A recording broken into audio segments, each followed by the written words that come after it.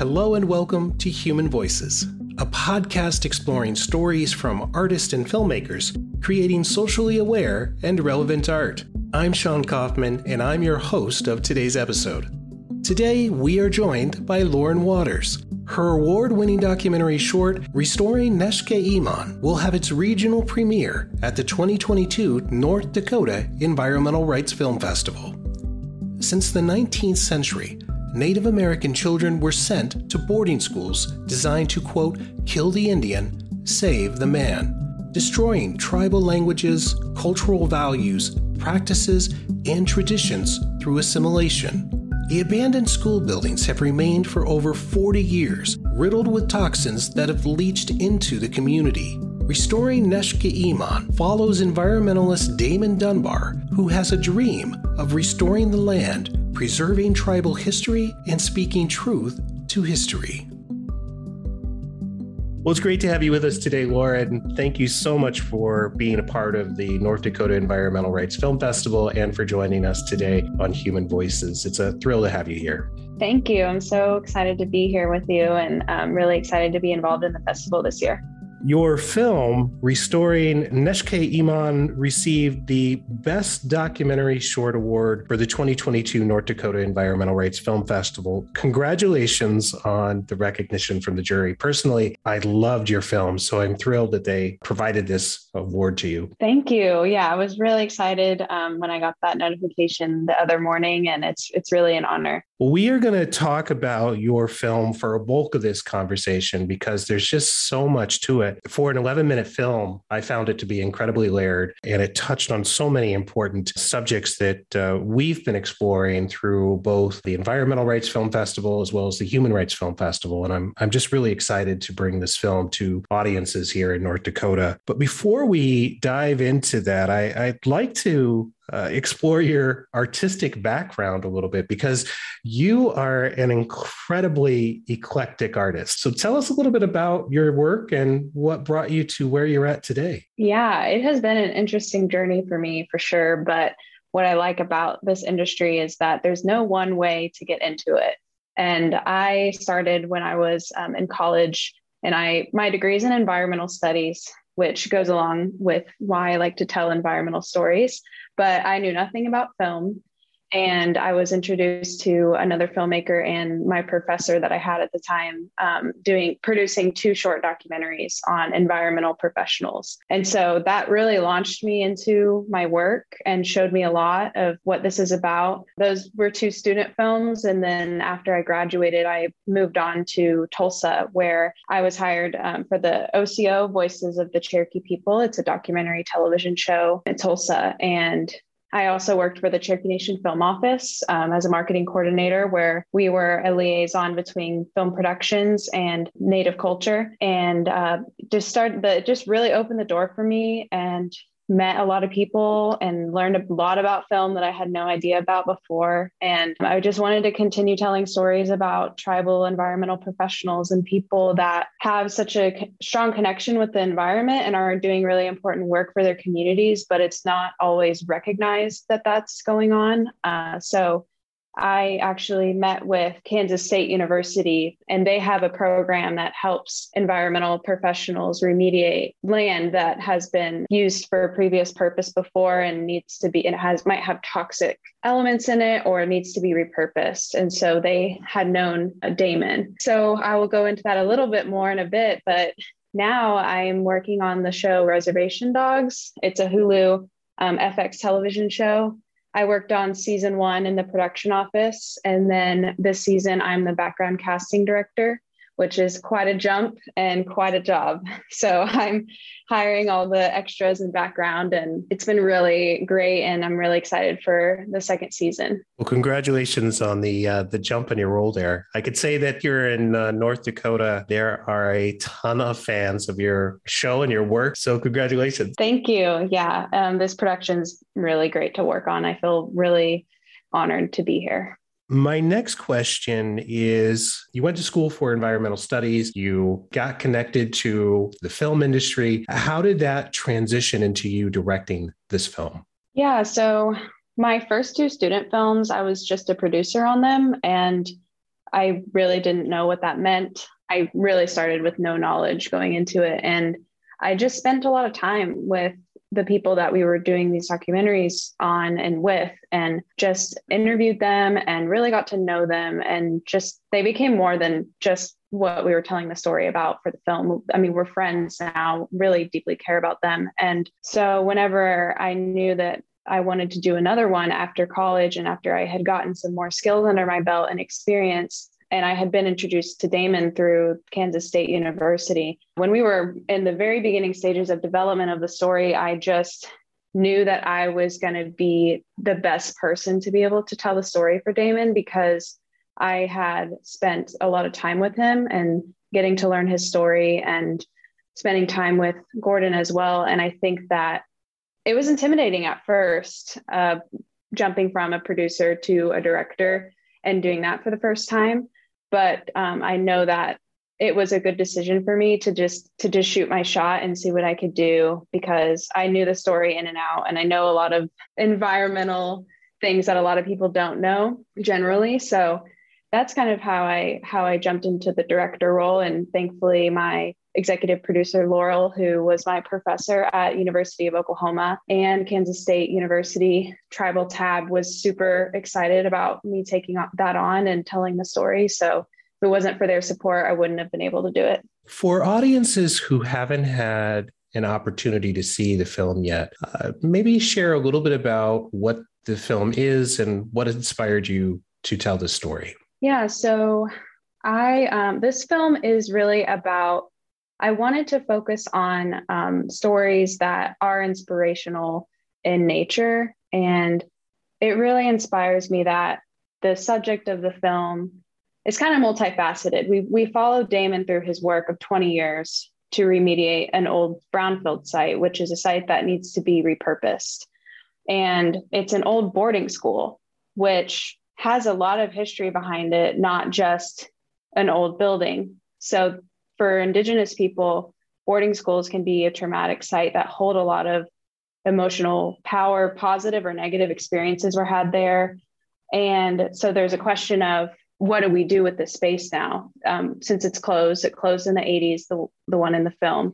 And it's just sitting there, and it has been polluting the land with lead and asbestos, and it's getting into the water, and they don't want that to continue to happen. So Damon has been working on trying to remediate this site and working with the community to determine what is the best way to do that.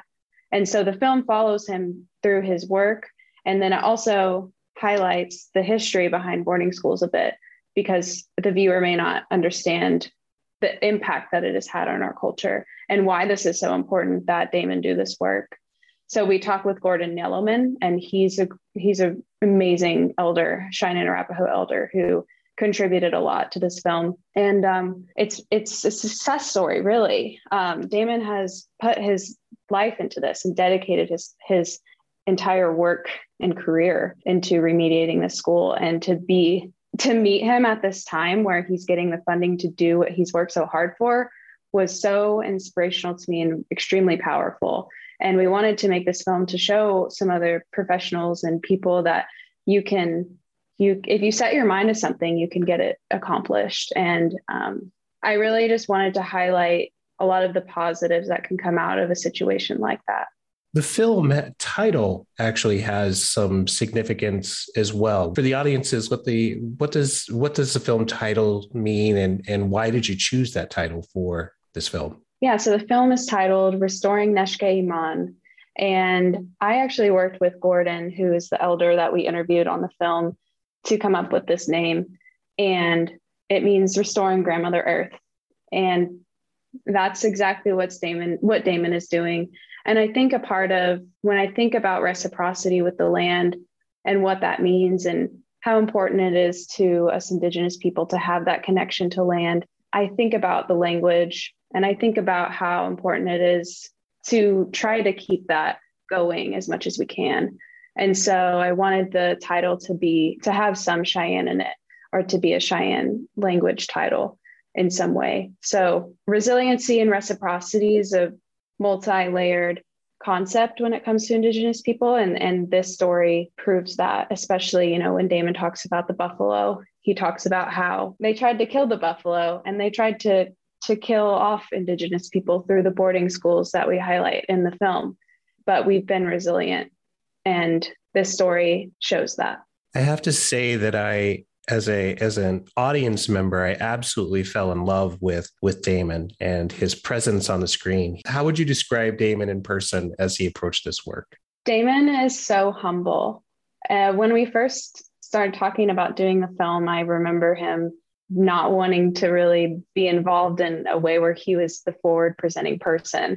It's kind of like, why am I so important? Like he understands that his work is important, but highlighting his story to him was hard to wrap his mind around, which I thought was just so admirable because to me, I look at Damon and his work and I'm just like, wow, you're so incredible. The fact that you have done all of this and you put people in the right places to get the work done. And he's been such a strong support system and has never given up no matter what. So yeah, I mean, he was really excited to work with us and get to know each other on a deeper level. I just really admire him and he was really excited to get the story out there.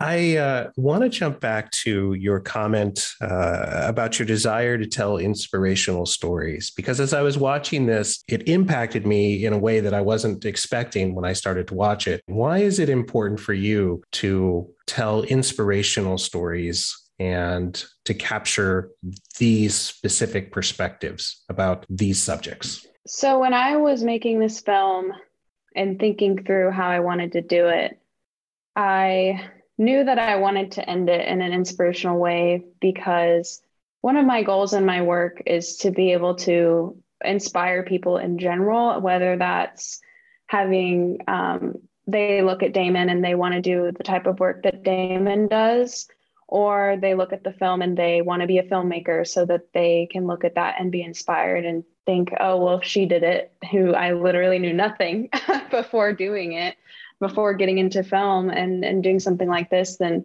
that's great as well. I think, one of my audience is the community that we're telling the story for. So ultimately it's for Damon and Gordon and their community.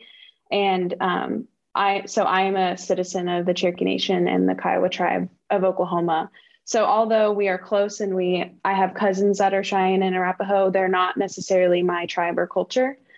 So first and foremost, it's for them. Second, I think it would be for Indigenous people to watch this and feel inspired in some way. And growing up, I never had that. I never had a role model that I could look up to or someone that was doing something that I inspired to be. And I never saw myself on television and in films. And I think that has a huge impact on community and the way that you view yourself in the world. And so I really wanted to try and combat that and put us in a visible space, our stories as an inspirational pathway, rather than focusing on all the negatives that happen with Indigenous people and communities. This is a topic that is discussed a lot in Indigenous film that I didn't realize until after I completed the film, that stories are told about our communities, often not by us. And so that's why it's important for us to be telling our own stories. And also, we are often portrayed in a negative light or focusing on the bad things that happen in our communities. But we are so much more than the bad things. We're so much more than that. We laugh, we are funny, we work hard and get things done. And I really wanted to focus on that. Representation matters. Yes, representation is really important. And it has really my work has revolved around making sure that Indigenous people are represented in the film industry. You mentioned the content of the film, which is at its core about this boarding school that is deteriorating. And I thought it was an interesting connection for your film to highlight both the historical human trauma that has taken place and then also the trauma that is impacting the land that this school was on. As you were touring the building with Damon and shooting the footage of the building decomposing, essentially, how did that feel? What surprised you about the building itself? What kind of thoughts were you thinking as you were capturing this? Yeah, I think that when I was walking through the school and when I saw it for the first time, I was shocked at how big the school was. It's hard to explain until you see it in person, but it's a huge, there's like 10 buildings there. So that was the part that shocked me because this is a huge project and it's going to be completed in many phases. And that was just phase one when I met Damon and started working with him. But since then, we have found out that he did get phase two funded and they will be able to do phase two. Phase three will be the rest of the buildings, and phase four will be when they're able to completely rebuild. So that's really exciting. I think that on a personal level, it's hard to be in that space where there has been so much history emotionally with that land and the buildings, because you can just almost imagine when you're walking through like what went on or what were the kids were like or what they were doing there. We would walk through the dorm rooms, the kitchen. They had like a big screening room, like a big community hall and pool tables that were still there, which is bizarre. And so that is a strange feeling. I don't want to say it's creepy necessarily, but it's definitely like makes you feel a longing for something. And so there were some community members in the beginning that wanted to preserve the school and wanted to save it. But as Damon talks about in the film, it was too far gone. It wasn't structurally sound. And I think that it's a part of their history. So in that way, it just made you feel like, oh, one day this is going to not be here anymore. And that was a little hard to wrap your mind around. And personally as well, my grandparents were both attendees of different boarding schools, not the one in the film, but different ones. And we often talk about this in our communities, how that has impacted us more than we know. And I believe that intergenerational trauma is a real thing, and that I still struggle with things because of something that my grandma and grandpa did in school. They weren't able to pass on their language to me, which is a bummer. And I have to do the work to learn it now on my own. So those types of things don't get passed on whenever, they may have gone to boarding school. So your film did touch a little bit on both the negative effects of intergenerational trauma, as you just articulated. It also looks at the work that, again, Damon is doing to change in some way that trajectory by working with Chico Buffalo and teaching her to do the work that he's doing. And I love the comment in the film when he says, this will become her vision and she will lead as this goes forward. Share a little bit more about that relationship between Damon and Chico. It was really cool to see them interact. And honestly, what I didn't realize when we asked Chico to meet us out there at the schools was that it was the first time that she had seen the schools since she was little. Like I think she had said one of her relatives lived across the street. And so as a kid, she would be there when the newer buildings were still in operation because they had reused them as a post office and for something else. So watching her walk through the school for the first time in several years, it was interesting because she was really looking at it, really taking it in. I could see her brain was working. And I asked her, I said, have you been here before? And she said, no, this is my first time. And I was just blown away because getting to see that expression on her face was really special because I knew that those memories, she explained some of her memories that she had when she was there. And so she had an emotional connection to it and to the work. And Damon was training her to take over his role whenever he was ready to step away. And she had shown interest and passion for it. And getting to see that them interact in that day was really cool because I know that he truly cares about passing that knowledge on to her. And even though they might think differently and she might have a different perspective than him, he was like, it just gets better and better by generations. And I can just do everything I can within my power to give Chico what I know. And so that she has the tools to teach other people what she's doing and how to do it better. So I think that is kind of the goal in my work as well, is I want to be able to do these things that have never been done, even though I don't know how to do them, and tell stories that have never been told, and then teach people how to do that too, who are looking to do that, as much as I can teach them. Well, if this film is any indication, you are an incredibly talented filmmaker, and you will inspire many people. This is a wonderful, wonderful short. Thank you. Thank you. Our final question comes back to the idea of the importance of storytelling. There are so many stories that are told about Indigenous communities, and they, as you said, aren't made by Indigenous filmmakers. So in your opinion, what is it that we need to do as an industry, as a film festival, as people who support media arts to really increase that representation of Native filmmakers around the country? I think that it would be providing them with opportunities that are tangible to them. I think that, so for example, my executive producer is amazing. Met her when I was in college, and she's a non-Native professor. And so historically, a non-Native professor that's interested in these kind of topics would go and tell the story themselves. But what she has done she has secured funding to give the story into the hands of an Indigenous person like me to tell the story in conjunction with Damon and Gordon and the community there.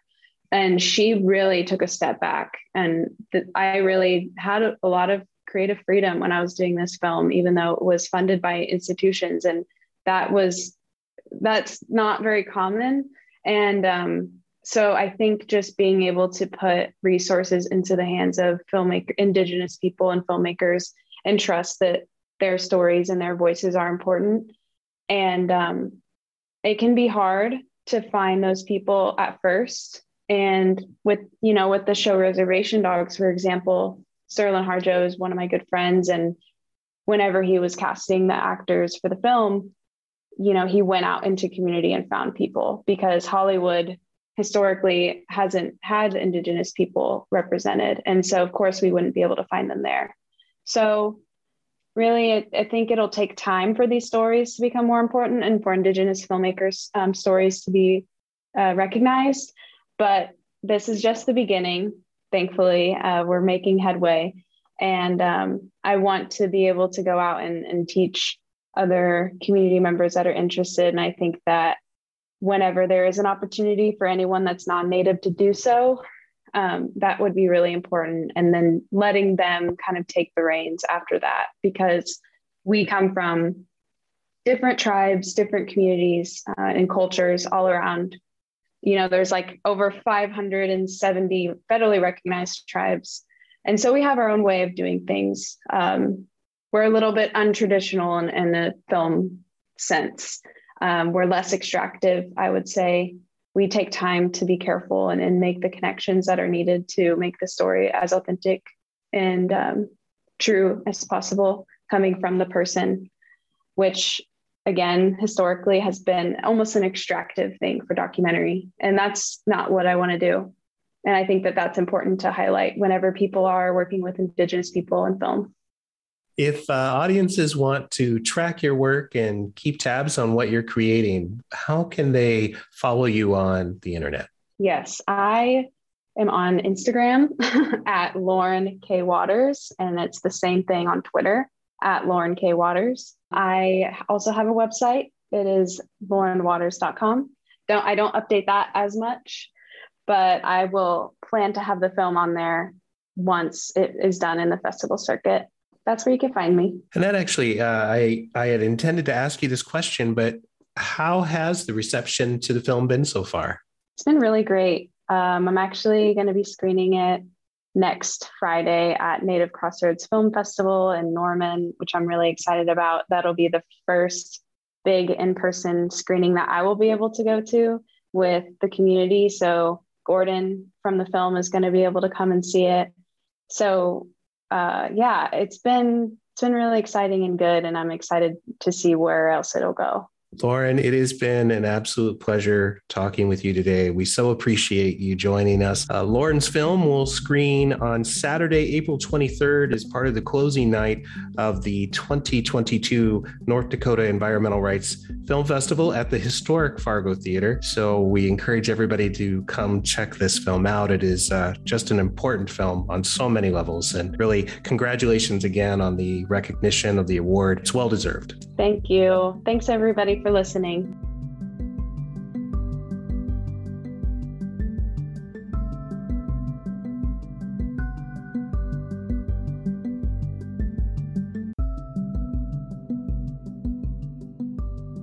Human Voices is brought to you by The Human Family, a North Dakota-based 501c3 promoting human rights through film and art.